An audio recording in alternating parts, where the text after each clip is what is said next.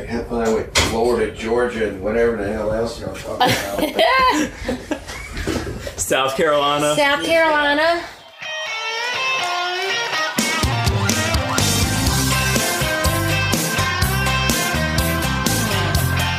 Hi, this is Rachel. Hey, this is Spencer. And this is Neon Boots, the 90s country music podcast. Today we have with us Chessa Rich, who is a singer-songwriter in Durham, and she plays with a lot of other folks we know, like Skylar Gudaz, and with Hard Tuck also, who we talked about before as one of our inspirations for this podcast. So, wow, what an honor. Yeah, well... Look at what has come from that. Oh, man. This weird-ass podcast. Who would have thunk? Yeah. So congratulations on that. Thank you. Thanks, Hard Tuck. Yeah. Yeah, thanks, Hard Tuck. Yeah. Thanks for being here with us today. Oh, yeah, sure. Thanks for having me. This is my first podcast that I've ever been on in my whole life. Wow. Well, our podcast is the first podcast I was on also, and only podcast I've been on. Yeah, same here. So, Great. you know. But I actually listen to podcasts. Spencer does not. I don't really either. Yeah, sorry. You don't have to listen to this either. Oh, well, I sometimes do. I listen Yeah. to some of them, yeah. So you've listened to all of our episodes? Every single one. Big fan over Every here. single one. Big fan. We'll ask the same question that we always ask everybody. Can you kind of give us your life story about 90s country music and how it kind of fits in? I would love to.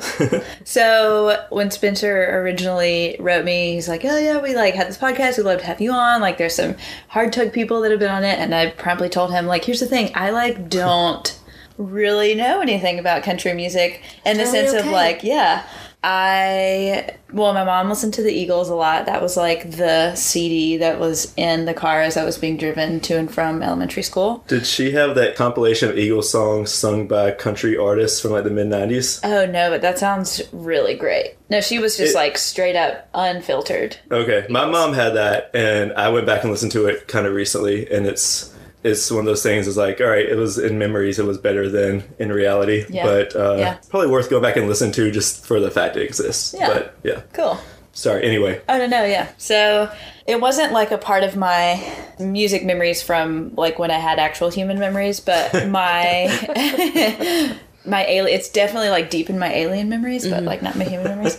But both sides of my family are like from Eastern North Carolina, and my mom's side specifically were like Baptist musician type people. Like my grandfather always played guitar and is a really great singer, and we have a bunch of family members on that side who like sang a lot of like Baptist gospel hymns type stuff. And there's like definitely, overlaps there, and definitely that side of my family there's a lot of like country music fans. But it was never a part of my vocabulary until, like, I think that I can really remember, like, hearing Achy Breaky Heart maybe for the first time. Oh, yeah. Like, at the roller skating rink. Yes. I think that's because, like, my only exposure to music, as many people's were in my generation, was, like, through the radio. And my parents listened to 2 radio stations. And so and I loved music. So I was just like, give me that. And, the little CDs that we had at home. So when I would go to places like the roller rink, or there was this teen club in my town called That-A-Ways. Ooh. and Yeah. where was this? This is in Burlington, North Carolina. It might still be there, but that's when Spencer and I both Yeah, we'll immediately go to Google it. I would love to know if That-A-Ways is still there. But those are the kind of places where I was like, oh, this is the song that I hear people singing at school and I've never heard before. You hear people sing like little tidbits of like, don't break my heart, and I had never heard that song. I just heard Other third people graders singing. sing it over and over in not the right way. So that was... So I Googled That-A-Ways, and I don't know, whenever you said that it was a club, I was thinking like a dance club. I mean... But no, this is like a city... This is a city Parks and Rec club. Yeah. Okay, but... we thought we were going to the club. Thursday nights, and I think we need to do this. 7 to 10 every Thursday, country line and couples dancing classes, $4 a person, 7 to 10 p.m. There you go. That's like an hour away, road trip. You guys No, should do Burlington like a live is less taping. than an hour. Burlington's only... we're in Durham, Yeah. So we can go to, maybe there's a day baseball game, and we can chase it with some country line dancing. Yeah, Wow. I like it. At That-A-Ways. That-A-Ways. Yeah, they would have like little dances, or like people would have their birthday party there, and so I remember that. Oh man, this sounds great. Yeah. But like most it. recently, Hardtuck has been my entree into country music. And Joseph Terrell, I will have to give some props to him, as he's my like number one country music influence at this moment in my life. And I remember so do y'all know how Hardtuck was formed? Yeah, Alex told us Alex about told that. us about Okay. his mom's birthday and all of that All stuff. that, yeah, Casey yeah. Musgraves. Right. So we were like at this rehearsal and people were throwing out like other Casey Musgrave songs we could do. And I told Kate Rudy, I was like, I don't know any of these songs. I never had heard of Casey Musgraves until this band. And she goes, Chessa, why are you here? She literally said that to me and I was like, that's a great question. It's still a question I have about Hardtuck. But yeah, so I'm learning. How did you get involved in Hardtuck then?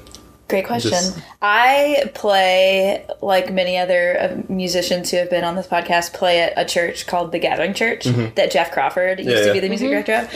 And Alex used to play. And so I met Alex through that. Got you. And I played keys there. And so he like wrote me and he was like, hey, you want to be in this band? And I was like, I was actually going to say no. I was like, no, I'm not going to learn like 15 country songs and Yeah. like drive. I was like, no. Then I was like, no, you should probably do that. I'm really glad I did. I will say the Gathering Church has my favorite Christmas album. Oh, yeah. Oh, it's I love that amazing.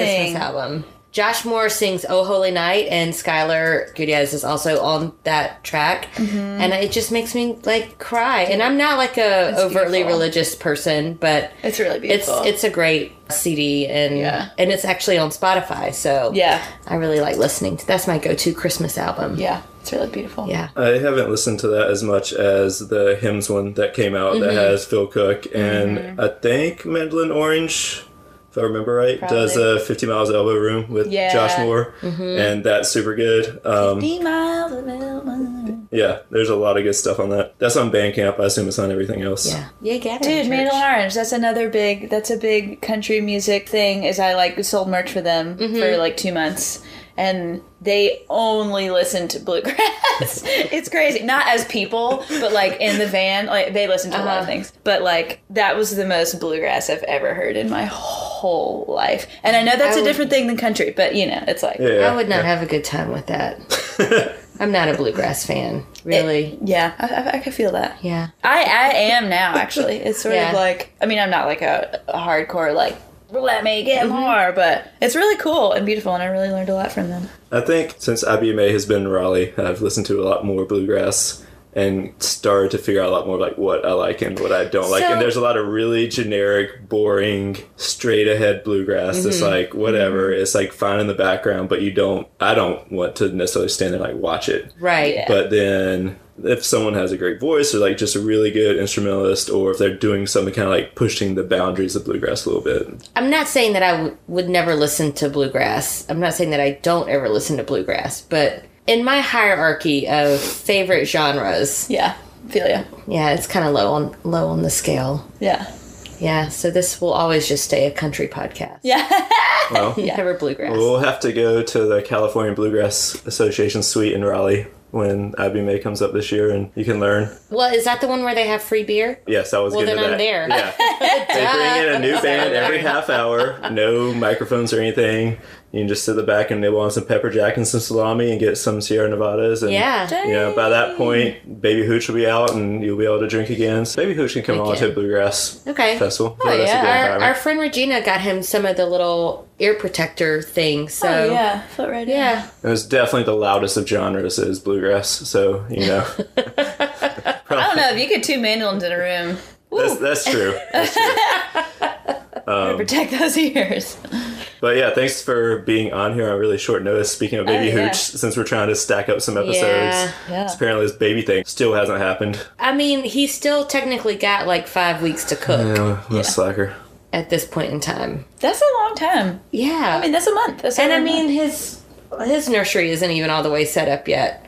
I just bought some diapers today, so Oh, that's incredible. You're so prepared. Yeah, I was Oh my gonna say, that gosh. seems really ahead of the game. I I just need diapers. Done. Ready Done. for the baby. Ready for the baby. I'm gonna be a great mom. Yeah, you are. So great. So do we want to dive into our songs? Sure. Okay, Spencer, you're kicking it off. All right, so Ooh, which we had a transition earlier and we missed it. Go ahead. We'll just pretend. Well, when Chessa was talking about your mom listening to the Eagles a lot, it made me think of your song, Spencer. Oh, yeah. Yeah, speaking of 5 minutes ago, a song that mentions the Eagles, I picked Joe Diffie's Bigger Than the Beatles, my favorite Joe Diffie song. I know that might be a controversial pick, but I love it a lot. It's a great song to sing along to. It's pretty lighthearted and silly. Rachel, yesterday we were recording some episodes that aren't out yet, and she was making fun of me for picking downer songs. This is not a downer song. This is not a downer. The other one that we were supposed to record today, too, is not a downer song either. So, whatever. But this is not a downer song. Great work. Yeah, thank you. Way to keep it balanced, Spencer. I'm just doing what I can. I don't really have a ton of insight on this. It's just a really fun song, I think. It is one of those mini songs that mentions the Beatles, the Eagles, and the Rolling Stones, which I think is like the standard. And Elvis, too, yeah. I think for whatever reason, those three end up together a lot. Especially in country music. Really? I feel like, did we talk about this with BJ? We might have, but I think you cropped that out. I think that was a tangent, like the Space Jam tangent that hit the editing floor. Yeah. All of those are available for just $20 if you call in now. Yeah. All of our B-sides. Offer lasts for one more. But yeah, and I was trying to think on the way over here, like what other songs other than American Aquarium's Lonely Ain't Easy. I know there are several, but I think those are like the country reference points to rock, which I guess makes sense because I think that's just big like ones everybody's and reference. Yeah, they're easy to rhyme. The Eagles makes a lot of sense because there's folk-ish a little bit. Mm-hmm. Yeah, the Eagles definitely aren't, like, would y'all put them in country realm? Not I really, wouldn't, right? but I think it's like... I think that there are enough similarities where it wouldn't be surprising to hear, like, a country musician covering the Eagles or the Eagles covering country songs. Yeah. I mean, I think it helps there's, like, a lot of acoustic guitars going on. It's not really, like... Real, like, thick 4-part harmony stuff. Yeah. And I mean, some of the Stone stuff, like Country Honk and Dead Flowers, some of those songs are pretty countrified. So, there's a lot of, like, strangely honky-tonk piano playing happening in the Stone stuff, too, which I'm always really surprised at. I'm always like, oh, yeah, like, I can't remember who the piano player was. So we've talked about Dwight Yoakam on a couple of episodes, and, like, I think that the Dwight Yoakam country sound is like probably the closest that would get you over to the Eagles or somebody like that. Yeah, I mean, there's that Eagles compilation. I'm trying to, I think it's called Common Thread. I pulled it up. Yeah. Travis Tritt, Little Texas, Clint Black, John Anderson, Alan Jackson, Vince Gill, who we're going to talk about in a little bit, Trisha Yearwood, Tanya Tucker, Brooks and Dunn, and Lori Morgan, all are big names that cover Eagles songs for that record. Yeah, and all of these two, like Desperado, obviously. Lion Eyes, that's such a country song, I think. Ain't no way to hide your lion eyes. Especially when you sing it like that. I can make anything sound country. But I really think, like, well, I'll save that till we talk about the next song. About, like, delivery for me... I'm just gonna only say once that I'm, like, not knowledgeable in this field, so I have to keep saying it. Okay, great. But I think, like, no, delivery. That's understood. Okay, great, awesome, great. I think delivery of, like, phrasing and, like, the way people sing something really affects people's perception of the genre. Yeah, I think, Yeah, I think so too. And again, we, as Spencer mentioned, we've recorded a lot of episodes this weekend in preparation for Baby Hooch. So I don't know what order everything is going to come out in, but we were having a conversation about how even if somebody does a song that doesn't sound very country, if they have country roots. So we were talking about Wynonna Judd. Yeah, in a potentially future episode. And about how No One Else on Earth doesn't really sound very country, but because it's Wynonna, and Wynonna is a country singer, it's characterized as country. Right. So I think that it's the same kind of idea. Totally. Yeah. I do love Joe Diffie's delivery in this song because it's so ridiculous. Like when he sings about, I'm not going to try to imitate because it's not going to do nearly the justice, but running his fingers through that jet black hair. And he kind of, I don't know if he's trying to do it kind of like Elvis because she thinks he looks like Elvis. I like to imagine that, but it sounds ridiculous either way. And I love it. I love songs from 90s country that like you sing along to the exact same way they sang it. That like weird yeah. delivery. Yeah. Which is funny because one of the songs, the two guys that cover this, Jeb Stuart Anderson, which is a great country songwriter name. Whenever Oh, yeah. I saw that, I was thinking that I should add Jeb to the baby list name. Oh yeah. Because his last name will be Anderson, and we're looking for a one-syllable name. There How many you go. syllables is in hooch? Well, yeah, we could still do Hooch. Sorry. Hooch Anderson. Yeah. Hooch Anderson. So he and Steve Dukes, they are two of the three that co-wrote I Like It, I Love It, which I think Tim McGraw does like some ridiculous delivery stuff in that too. Obviously, like I doubt that was like in the demo. Maybe it was. But I really like that about both of these songs. This would have been a good transition point. Jeb wrote a Balsam Range song, Voodoo Doll, their North Carolina bluegrass band that's won some Abby May Awards. And Steve wrote a Shenandoah song. I don't know this one. It's hard to live up to the rock. But I don't really know a ton of other stuff. I couldn't really find a lot of other stuff that they wrote. But, I mean, this one and I Like It, I Love It are two pretty big ones. This was Joe Diffie's last number one for now. He's got another album coming out this year. So, all right. you know, believe in the mullet to bring back some listeners. Is he still rocking the mullet? It's cut. I think it's just like the mustache has survived. The It's got mustache shorter. It's a Never little wear bit the of a mullet shag in some of the recent pictures. Yeah. It Yeah. still is a little bit longer in the back, but not Okay. quite Okay. full mullet. Yeah. Updated. Since Yeah. this will be Modern Mullet. mullet. A modern mullet. A Mullet for the Modern Man by Joe Yeah. Diffie. So this will definitely come out beforehand. He's playing in North Carolina. Just a reminder, on May 17th, 18th. I've got to figure out what I'm going to What do. you're going to do. Yeah. Because Rachel was apparently too good to leave Durham County for... Well, my OB told me that Yeah. I really shouldn't travel Gotta- that far. Yeah, rule follower over here. As you guys know, no songs outside of the 90s. Listen to my OB, whatever. Speaking of listening, should we listen to the song? Oh, yeah, absolutely. But she thinks that he looks like Elvis when he runs his fingers through that jet black hair.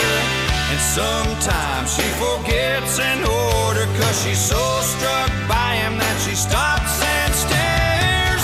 They got a love bigger than the Beatles, wild and free like a rolling stone. They got a love takes them higher than the Eagles.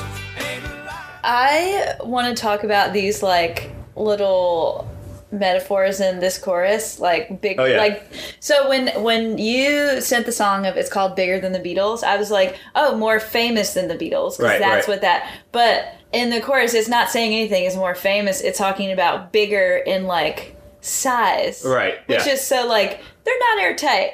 You know, there's like it's just like we're gonna like throw some words in there. Yeah, yeah. You know, it just emphasizes the lightheartedness. of It the whole doesn't thing. really make sense. No, it doesn't make sense. But at all. that specific one, I looked at the timeline because I was always kind of unsure about this, and I am a big Oasis fan. I don't know if either of y'all cared about them. Yes. So, you know, Noel Gallagher's like thing in the 90s was like when he said they were bigger than the Beatles, Yes. and everyone flipped out. And that happened 2 months, or that interview came out like 2 months after the song came out. So like imagining that Oasis was like, they were really big Diffie fans, and they heard this like, oh, Absolutely. you know how to get people riled up. We are bigger than the Beatles. And they were just, and that maybe set off that whole like Britpop rivalry with Blur, you know, because maybe they were also big Diffie fans and they wanted to claim they were bigger than the Beatles, but Oasis beat them to the punch. That's my theory. But then at they all least. felt stupid when they listened to the song and realized that it wasn't about even about Well, they just employ the metaphor in a different way. Totally. In the Wikipedia article about this song, they reference the link of Bigger Than the Beatles back to John Lennon's comment about the Beatles being bigger than Jesus. Right. Yeah. And I don't know if that is intentional is this like if Joe Diffie's love is bigger than the Beatles, does that mean that Joe Diffie's love is bigger than Jesus himself? He would not be accepted in country music Probably if he not. said anything close to that. That wouldn't have flown too well. Yeah, there's a reason he didn't title this Bigger Than Jesus. I mean, There's probably many reasons why, but My love is bigger than bigger than Jesus. yeah, I like it. that's not. That's going to make him an outlaw country artist real quick. Well, we don't know how tall Jesus was. We don't. We don't. So We don't know. I like to ask these questions to put Spencer on the spot because he is never good at them. If Joe Diffie was recording this song today, Oh, jeez. what 3 bands would be the Beatles, the Eagles, and the Rolling Stones? Of like rock music? I mean, he's referencing rock music, but like, if you were to write a love song about your love being bigger than something, what would your love be bigger than? I think part of it has to do, like, the bigger than the Beatles was easy, but like soaring higher than the Eagles, like that has to do with the band. So you got to think about like how you're employing the, like you can't be like blacker than Spencer. the, my love is blacker than the Black Keys. Like that doesn't really. You're overthinking this. I just want welcome you to to my tell life. me. Yeah, I just want you to tell me 3 bands that you think are at the level of the Beatles, the Eagles, and the Rolling Stones. To the point that they would be cited as much in song lyrics as those 3 bands are in 90s country music. I know it one. You know one? I think it one. Okay. If you want, Beyonce. You can- I think that's yeah, Beyonce was Beyonce. one of my first one, Obviously, but Beyonce. I don't know. I mean, we were talking on a future previously recorded, future aired episode about Taylor Swift's Swift. like fans, and Yeah. that's definitely. Although I think there's kind of like a love-hate thing some people have with Taylor Swift, but that But would you be can't deny that she's big as shit. yeah. I mean, if I were to flesh out those 3, I would probably put Casey Musgraves in there. She's not as big as either of those 2, but I she's feel like, like it in fits. country music world. I feel like it fits with them in that kind of profile. Or Okay. I don't know. Like, it's not like they were like, you know, the Eagles, the Stones, and Def Leppard. You know, it's kind of like it has to be somewhat similar. Sure. Like, our love is faster than Def Leppard. I don't know if that makes any sense. It really doesn't, but just trying to get Leopards them. are pretty fast. Yeah. Well, you could say faster than Taylor Swift. Also, a fast love. I don't really know if that's a good thing. But I would like to go on record saying I've seen Def Leppard play outside a Walmart in Fayetteville, North Carolina for a grand opening, which is... Grand opening of the Walmart. Yeah. Wow. Which, if you go see Def Leppard, that's where you want to see That's them. where you want to see Yeah, it. it was- Absolutely. It was amazing. I have pictures somewhere, like a digital camera from 2004 or whatever. Who knows where those are? But I'm so sorry, Def Leppard. they, Wow. the guitarist, I believe, was wearing a "May I Help You" vest when he was playing, like the Walmart one with the Cute. smiley face in the Yeah. back. There was security on the roof of the Walmart. It was a thing. It was great. That was in Fayetteville? Yes. Fayetteville didn't get a Walmart until 2004. It was like a specific. It wasn't their first Walmart. Oh, okay. It was this specific Walmart's first opening. I Still a very big deal. Yeah, I and- guess. Yeah, I don't remember if it was 2004, but it was somewhere mid 2000s. They had just come out with an album, so Oh, okay. I would think that having Def Leppard there would mean that it was like a really big deal. oh, it was a big deal. There were like campers there. People like had staked out their spots. Dude, I need to get on the Walmart or like department Yeah. store opening tour Wow. circuit. That's how you do I it. could see you being on like the Kohl's tour. Hey, thank you. Yeah, you're welcome. I'd do that. Coles, if you're listening. We're always looking for sponsorship. So yeah, go ahead, ask away. So Sarah from Chatham Rabbits, she apparently one of her first gigs was playing outside of Walgreens. And so that was like her big exposure as like a middle schooler, teenager, I think. I don't know. She told me Playing this at story. Walgreens? Playing outside a specific Walgreens. I can't remember the small town, North Carolina location. We've also talked about and tweeted about our love and admiration and just being in awe of Mason Ramsey. So Oh, yeah. this all kind of Go ties back in to together. Walmart. Yeah. He's playing in Greensboro and in Charlotte coming up. I know, Well, I coming saw up that. like later this year, but Yeah. you know. Hardtuck performed in a women's upscale boutique one time in the shoe section. Fancy. Yeah, was that Our the first show. first time y'all played for Alexis Yeah. Mom? Yeah. It was awesome. Yeah. Any other comments about our man Joe, our main man Joe? I just like this one a lot. Like I like that little thing he does. I'm not sure which part we'll include, but the little thing he does at the end of the bridge. Oh wow, rude. Sorry. Yeah, that, and I can see why it did well on country radio. It's like a small town trying to make it. They are in love with each other, and That's you know, sweet. yeah, Well, and we forgets an talked order. about how at the very end it has some of the na-na-nas sound very Beatles-esque with the harmonies and stuff. Totally. I'm assuming that's intentional. Oh yeah. Oh, yeah. And in the video they And have yeah, them. Beatles impersonators. Yeah, the video's pretty great. He's But got you think his. those were impersonators? I don't know.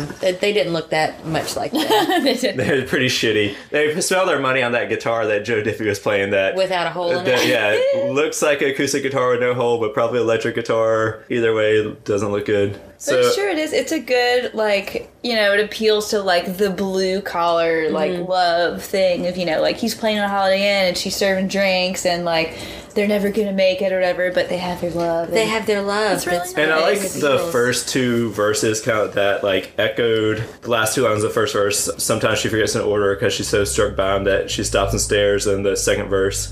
Sometimes he forgets the chorus because she shined like a beauty on the silver screen. Like, in terms of thought out country songs of the 90s, It's really well written. for what it is, like for being a lighthearted love song, it's like, all right, they at least like thought about this Yeah. and like constructed it in a way that it's, I don't know, I like it. Yeah. As I've said 18 times by now. Okay, so our next song was Chess's pick, which we were able to use a loophole. Rachel shot it down. And of course, I I mean, hate your damn loophole. yes, they're the best.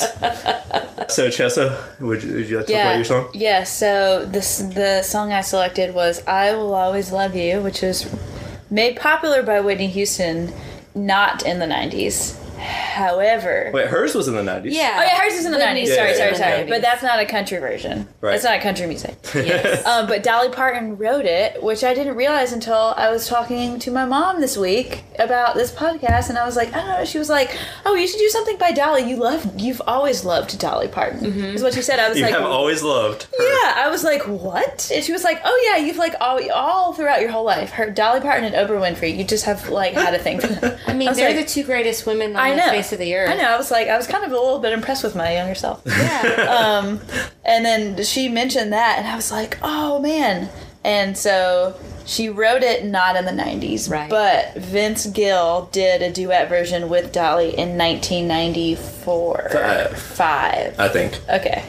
Can be confirmed. Wikipedia. Easily, yeah. It said, Yes, so it was for Dolly's 33 fucking albums. yeah, that's usually when my people hit the slump is God. 33. But this is in Yeah. 1995, her 33rd solo album. That's absurd. She re-recorded "I Will Always Love You" with Vince Gill as a duet. Incredible. So 33 out in I can't 1995. believe that. And I should know off the top of my head how many total albums she has. well, and I'm sure there's ones, you know, like Dolly and Porter, like, you know, who she Right. wrote this song about. Like, if they're not counting those, I'm assuming that 33. She's got to be pretty close to like 50 albums, Dang. I would think. So I didn't know that she wrote this either, even though I know she wrote a lot of her stuff. And then I saw a clip from some radio show interview where she said she wrote this and Jolene the same day, What? To back, yeah. which is just fucking insane. Oh. Like, can you imagine like having that day where you write those two songs? Like, oh, I guess I have to write more songs at some other point in my life. Or not. Like, yeah, that's what not. I'm saying. Like, you would just like, how does she write songs after that? It's like, okay, I wrote those two, just going to hang it up and just coast Well, and the rest there's, of. I mean, I think most people would agree that those two songs are probably like two of her greatest. But there are still so many wonderful songs that she wrote Totally. after that point. She's just so amazing. Well, yeah, I just yes, Yeah. Yes. Yes. I agree. Yes. It's just like imagining. I mean, I'm not a songwriter, so I don't know, but I can't imagine like you write those songs the same day. I feel like every other time you sit down and write a song, it's like, well, it's good, but is it Jolene? I'll always love you. Good. I mean, But she 9 to probably 5 is also- awesome. Like, and you know, there's plenty of other awesome Dolly songs, but it's I just wonder like if she knew whenever she wrote those two songs. I mean, because even though she did well, her versions of "I Will Always Love You," she wrote and recorded it in 1973, and then she re-recorded it in 1982 for "Best Little Whorehouse in Texas." So it actually hit number one in 74 and 82, which had only previously been done by Chubby Checker Thanks, Wikipedia. Oh, the Wikipedia article I read said she was the first one, so You someone know must what? have just edited it. I think that somebody messed up the edits because this says that Chubby Checker did it in 1960 and then again in 1962. What Chubby Checker song? The Twist. Yeah, makes sense. One of my favorite, again, in the same Wikipedia, because that's where we get all of our information from. And I had heard this story before about her talking about Elvis wanting to record it. God damn it, that was our transition. Oh shit! To what? To my From Joe Diffie to Elvis. Joe Diffie to Elvis. God, Shit. we're the worst. God Almighty. We need to write better scripts for this show. or maybe just write scripts. Period. Seems like a lot of effort. Yeah, but so Elvis's people came to her to record it, but they wanted her to sell all the rights, and she was like, Well, half the rights, right? Or- so like whenever yeah. Elvis. Apparently, it was like the standard deal when Elvis would record a song that was signed over half the rights to Elvis, half the publishing rights, which she didn't do. because she's a genius lady. Yes. Yep. She's a genius lady. Yeah. Yeah. And it's just like, it's crazy to me that essentially, I mean, the Whitney Houston version is a cover. You know, like I really thought like, oh, Dolly wrote this song like in the way that Nashville songwriters, like ghostwriter Right. type people do it, and then she like sends it. But no, it was like she had recorded it multiple times. Right. But nobody knows that. Nobody knows that. And the way that Whitney does it does not sound like a country song at all. It's crazy. And then it makes me what is country? What is country? country? That's what like gets all those questions going. Yeah. Well, even like Dolly's version, I don't know that there's really anything, I don't know, that sets it apart.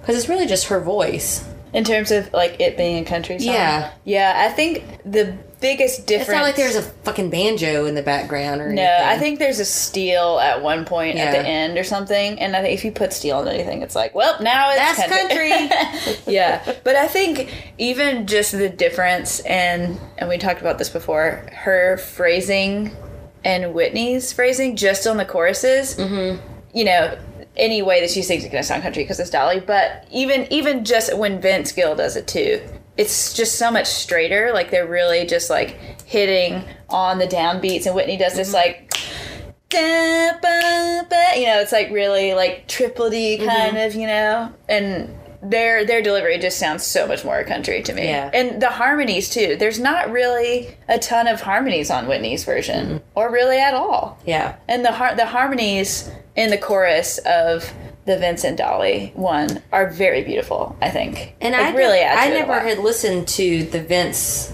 Gill version until Spencer came up with this loophole.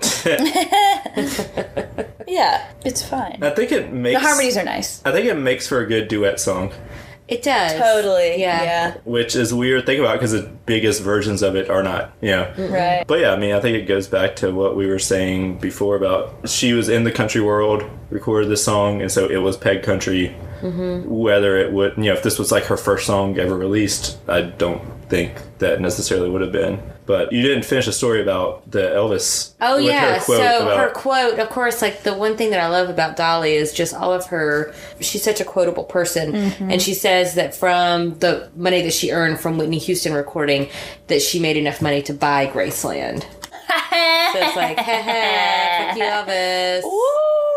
Ooh, that's incredible. So I don't know how this came up in my Twitter, but somebody retweeted the old interview, but it was Ray Charles talking about Elvis, about how Elvis was very unimpressive, I could actually, see that. as a musician. I could see that. And it makes me, with this, I'm like, I'm glad that Elvis didn't record it because, I mean, comparatively, I don't think that Elvis is It that would great. have sounded, Well, Elvis it would have can't hold sounded a note. so fucking cheesy too. Yeah, it Yeah. would have been awful. Yeah, because he, like, the crux of the chorus of that song is this, like, very long, extended held note, and I don't think Elvis has ever done that. Right. Just, like, not a thing that he does. Yeah. So it would be like, and I just instruments, and will always love you. Instruments. And, you know, Yeah. it's just, like, it'd be totally different. Well, I wonder if he even would have, like, picked up the beat a little bit and made it a little bit more upbeat, faster. Yeah, that sounds gross. It does sound gross. Ugh.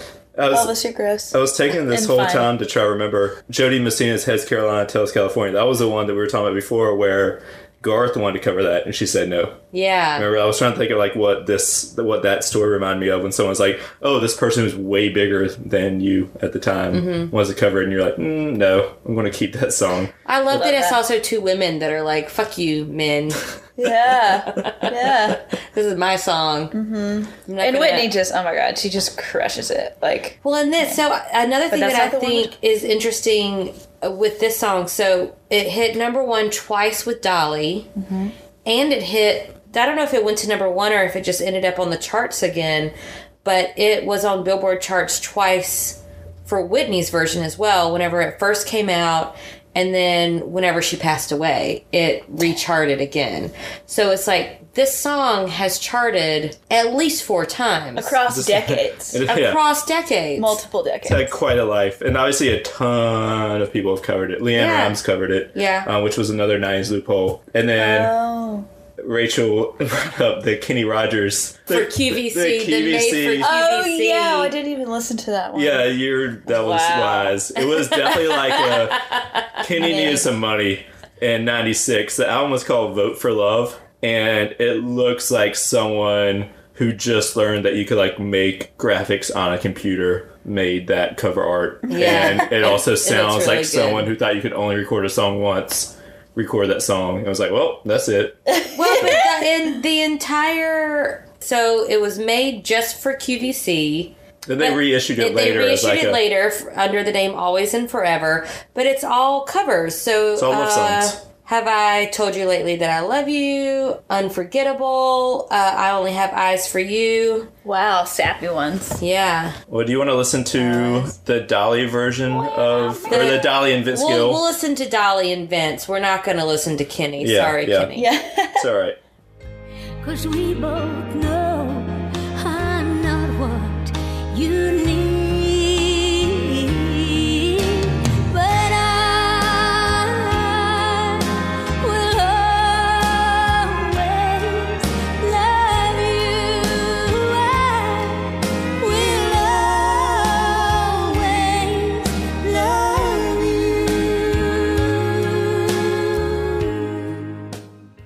I'm actually surprised that this is our first Vince Gill song that has popped up. Yeah, he's kind of like a staple, Yeah, right? he's a It's a 90s name staple. that I associate with that. Yeah, and I remember, I know Spencer complains about this a lot because he didn't have CMT growing up, but I remember getting Vince Gill and Garth Brooks confused sometimes based on the way they looked, because they both kind of have that dark haired dad face. Yeah, white guy dad. Yeah. Mm-hmm. But anyway. I guess there's not like a whole lot of like memorable Vince Gill songs from the 90s for me when I try to think about it. And then he had like, when he dabbled in bluegrass for a while too, so he hasn't stayed strictly in country, which is fine. So why do we think he was chosen for this duet? I think of 90s country, like male country musicians, that his like voice and style is most suitable to this song. Because he definitely has kind of the, like I was just pulling up the list of the songs that we have as potential future songs. And like the one song of his from the 90s is the Don't Let Our Love Start Slipping. And that definitely has kind of the adult contemporary type of sound and the smoothness of his voice that I think goes well with this song and with Dolly's voice. I think he wasn't as twangy either as some of the other male vocalists at the time. I don't know why. I mean, can you imagine her doing this with like Travis Tritt? No. No. Don't know who it is, but no. What? Wow, you're like, we're not going to call you out for your I like, know, and you're just like, what? Who's Wow. Travis Tritt? Yeah. Oh, okay. I feel like I've heard that name probably. Yeah. If probably. What are some of his... The ones that we have here Travis is- Tritt, here's a quarter. Here's a quarter. Call Call some- someone who cares. We'll send Yeah. you a list. Great. I mean, Yeah. I'm surprised, since you said that you listen to our podcast so often. I have listened to an episode. I'm just giving you a hard time. I truly have. We and it don't was great. expect that anybody ever listens to this podcast. Yeah, it's always a Ever. surprise that anyone does, other than my mom.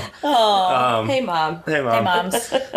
Yeah, so I was talking before we started recording. I listened to 4 versions of this on the way to Durham. The original Dolly, the re-recorded Dolly, this duet version, and Whitney's version. Which one's the best? I like the duet version. I don't know if it's the best or my favorite. I mean, I guess maybe it's my favorite. I don't know. It was weird listening to all 4 back to back and trying to determine that. But I think it lends itself to duet performance and like her more... I don't know what age she was in the 70s when she recorded this, but like I think she has like a more mature delivery sound to it. I don't know. Like it's just like her vocals on the duet version sound really good to me. Not that it doesn't on the others, but it is nice as a duet. I had not heard it as a duet. It's like it's kind of it highlights that because the song is played so often at weddings, and then it's like this is not a wedding song, and it like it's even more obvious when it's a duet that it's not a wedding song. Yeah. But back to what I was trying to say, like about Whitney's version. In the 90s when that was popular, and I was a shithead middle schooler and later high schooler, I was very much like, I don't like female vocalists because of stuff like the Whitney version, where I felt like it was a really over-the-top delivery of it. Like Mariah. Yeah, like that was what, other than, I think I was kind of conditioned to growing up on country, like Reba and that sort of thing, Shania, where it's not as over-the-top with delivery, I don't think, as like Whitney's version or Mariah's stuff. But then I was listening to this right before I then listened to Joe Diffie's Bigger Than the Beatles again, where he's just like over-exaggerating everything about the jet black hair and all that kind of stuff, and I'm like, oh wow, that's like really doesn't make any sense at all. That it's just like, over the top. Yeah, it's like more like ridiculous over the top. And so yeah, I mean, obviously I have come to terms with me being a dumbass. And now you're a feminist, and we're all good. And a lot of my favorite vocalists are perfect. females, and obviously writing kick-ass songs like Dolly.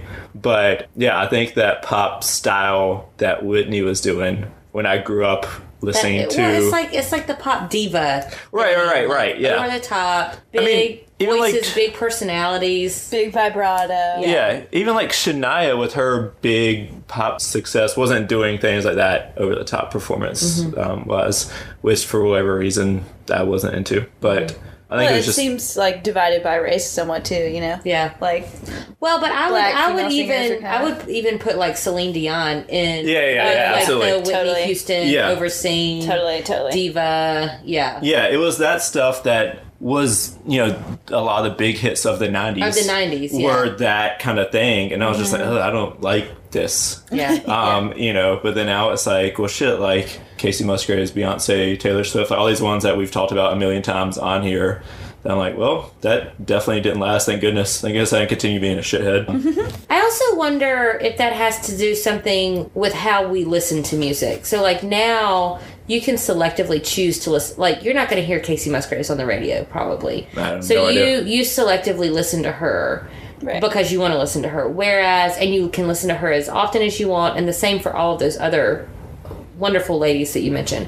Whereas in the 90s, like, we were forced to listen to this because, like, this was what was on the radio, and just like you said earlier, in Mom's car, like, that's what you have to listen to. Right. And every half hour, if this song is charting, you're going to hear that fucking song, and no matter how amazing it is, you're going to be sick of it. Yeah. Right. Like, the Celine Dion Titanic song, that's a wonderful song, but I hate it because I had to hear it so much in the moment. Yeah, right. That's true. And like, so I can see how you could hate those ladies back then. I didn't hate the ladies. I hate the performance. We can understand how you hated women. Yeah, it's fine. It's fine.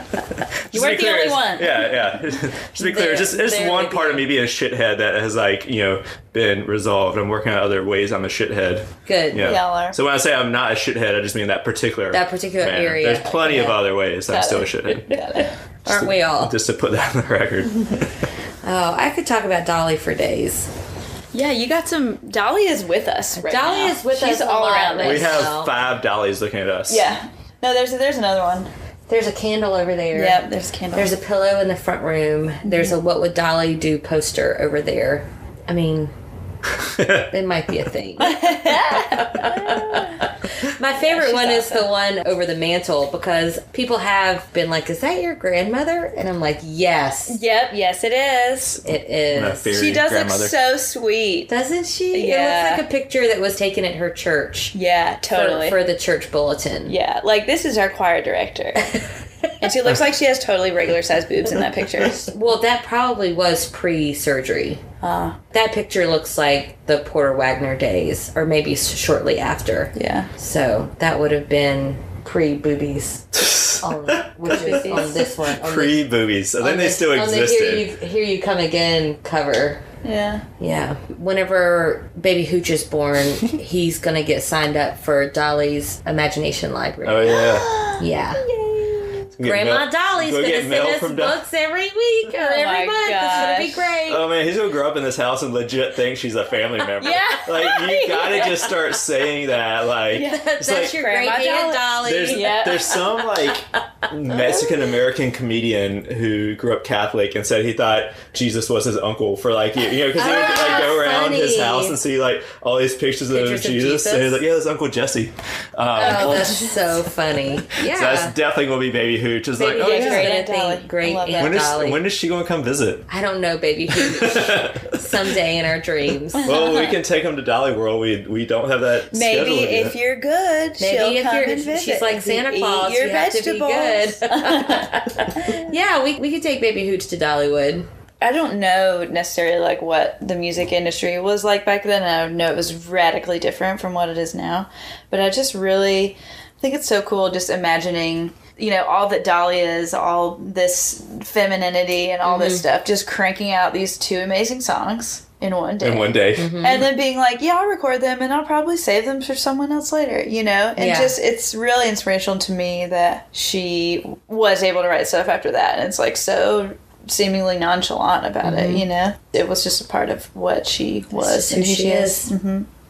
Oh, Dolly. I love it. So I feel like talking about my song is going to be a letdown. You were the No one that way. said you want to do it last. No, well, No, this one's good. This one speaks to the times, It was I a think. logical transition from Bigger Than the Beatles to Dolly. But so I chose Alabama's I'm in a Hurry, which I told Spencer because I just feel this way. I feel like I'm in a hurry waiting for this baby. And also, whenever I was messaging you about it, I wasn't texting and driving. I was doing voice to text as I was driving down the interstate too fast and listening to this song. And Spencer, you said you were listening to this on your way from Raleigh Yeah, today as I was running late. because you were running late. Yeah. Well, I was going to listen I to was it also anyway. listening in the car. Yeah. But it seemed very appropriate. It gets you to drive fast, I feel. So you would put in the parentheses not and don't know why. You do know why. Okay. I do know why. Yeah. Damn Baby Hooch. Damn Baby Hooch is why. But also at the same time, it's like, oh, do I really need to be stressed out and be in a hurry right now? Yeah. I just couldn't let it happen. Because as we mentioned, I have diapers. Yeah. You're What ready. else do you need? Nothing. What else do you need? A great Aunt Dolly will provide whatever. Great Aunt Right, Dolly right, will right. provide. I also am, I mentioned this about Vince Gill. It's surprising that we haven't really talked about Alabama yet, but as I was looking back over like Alabama's history, they really didn't have a ton of hits in the 90s. Most of their stuff was in the 80s or even earlier. So this song came out in 1992. It was their second single from the album American Pride, which was their 14th studio album. It was really the only big song, I think, on that album. Although there is one called... Take a Little Trip is on there. Oh yeah, Take which a Little is Trip a was great on there. song. But the other one that I noticed that I had actually never listened to, but made me laugh, it's a song called Richard Petty Fans.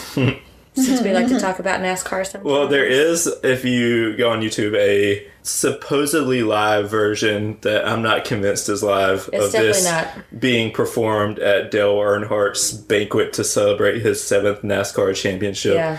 And it's a great watch, although it's like transferred from someone's VHS tape after they've probably watched it 150 times, because why wouldn't they if they had it on VHS? And there's like projections of Dale and his car, and there's all Onto kinds of stuff. There's a instruments. lot going on Yeah. in that video. Is very of the early 90s, like, hey, check out this shit we can do. They were very proud of themselves. They should be. Yeah. I mean, I think there's a lot of 80s Alabama hits, but there's a lot of ones in the 90s too that I like a lot. And I know there's some ones that we want to talk about in the future, like the NSYNC collab. Absolutely. Yeah, God must have spent a little bit more 1999. time with you. More time Alabama on you. is on that? Yeah. What? Yeah. Yeah. They're also, I think there's a version without them, There right? is. But then there's There's a like version a without country them. Okay. crossover. And there's a country crossover version with them. Another one that I love of theirs in the 90s is the Dancing Shagging on the Boulevard song. And that's just because I'm a South Carolina girl. And so Alabama, of course, originated in Alabama, as one might expect. They're from Fort Payne, Alabama, which is the official sock capital of the world. Oh my God, I gotta go. Right? Well, I don't know that it is the official sock capital of the world. I think all of their I'm gonna call them and find out. mills have closed down. yeah. But for a long time... So first we go to Burlington, and then we go to Dollywood, and then we go to Alabama. Fort Payne, Alabama, to the official sock capital of the world. And then in 1972, they relocated from Alabama to Myrtle Beach. And so they were in Upgrade. Upgrade. And they were in Myrtle Beach for quite a few years. And that's kind of, I think, where they got discovered. And they had a regular show at a place in Myrtle Beach called the Bowery, which they reference in the song Dancing Shaggin' on the Wow. Boulevard. But so that was like where Alabama, they were kind of, I think, like the house band there. And so they just played there a ton. They have a lot of sappy shit in the 90s too. I remember having the Cheap Seats album, and I remember having In Pictures, where it talks about basically seeing your child grow up in pictures.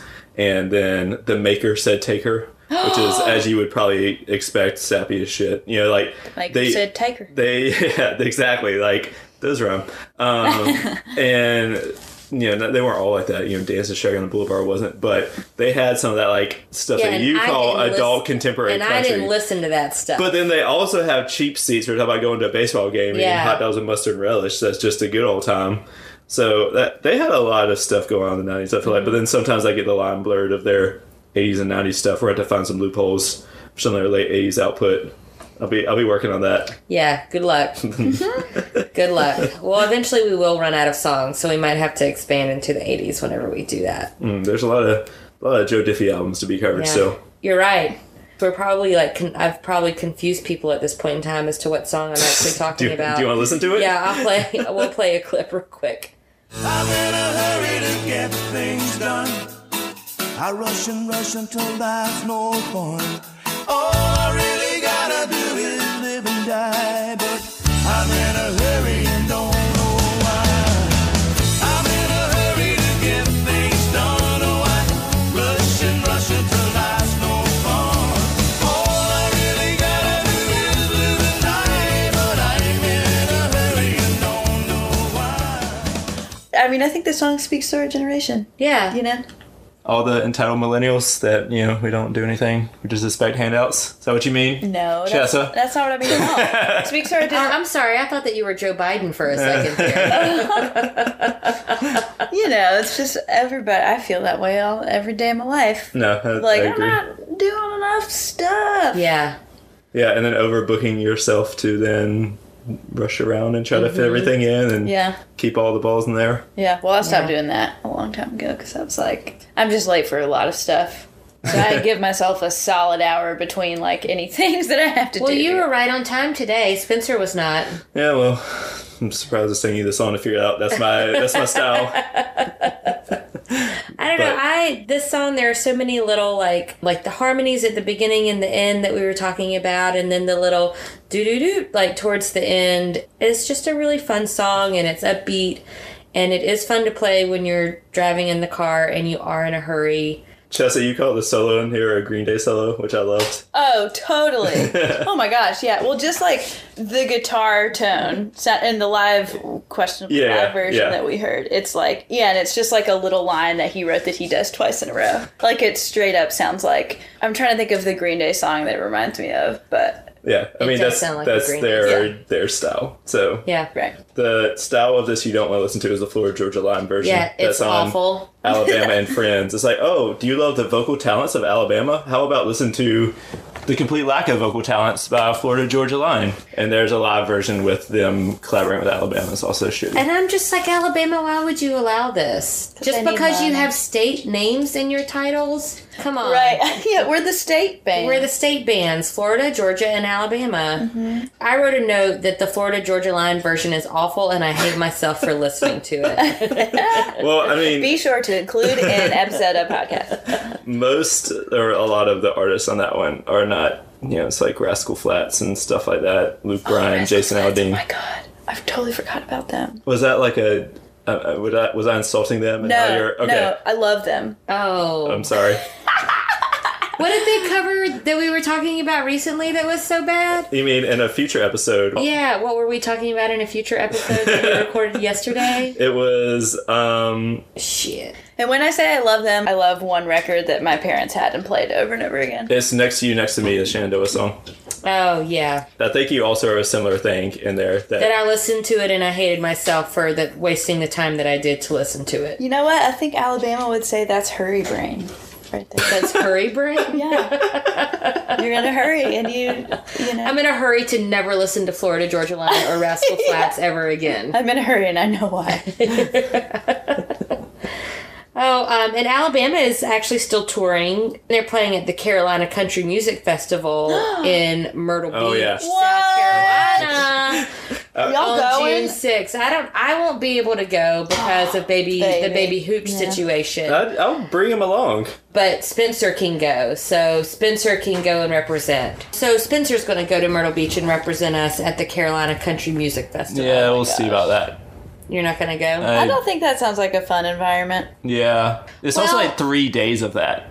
It's actually 4 days. Holy shit. So Alabama will be playing at the Alabama Theater in Myrtle Beach for this festival. And if you are a local, i.e. if you have a driver's license that says Myrtle Beach, you get in for free. I think is what I read. So if you want to go, call my dad because he lives in Myrtle Beach and you guys can go together. You definitely sound like you're making stuff up right now. I really am not. I did a deep dive on the festival website.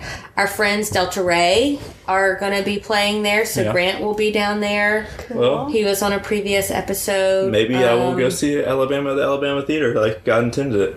As God intended. Right. Yeah. now that I know that. So just make plans. I think we've got a few weeks. We can make it happen. Speaking of in a few weeks, Oh, God. I was just trying to get to what Chessa's up to next. Oh. Like, come on, I was like, what else are you going to make me do in a few weeks? Man, sorry, I'm just nailing these transitions today. Sorry, I know.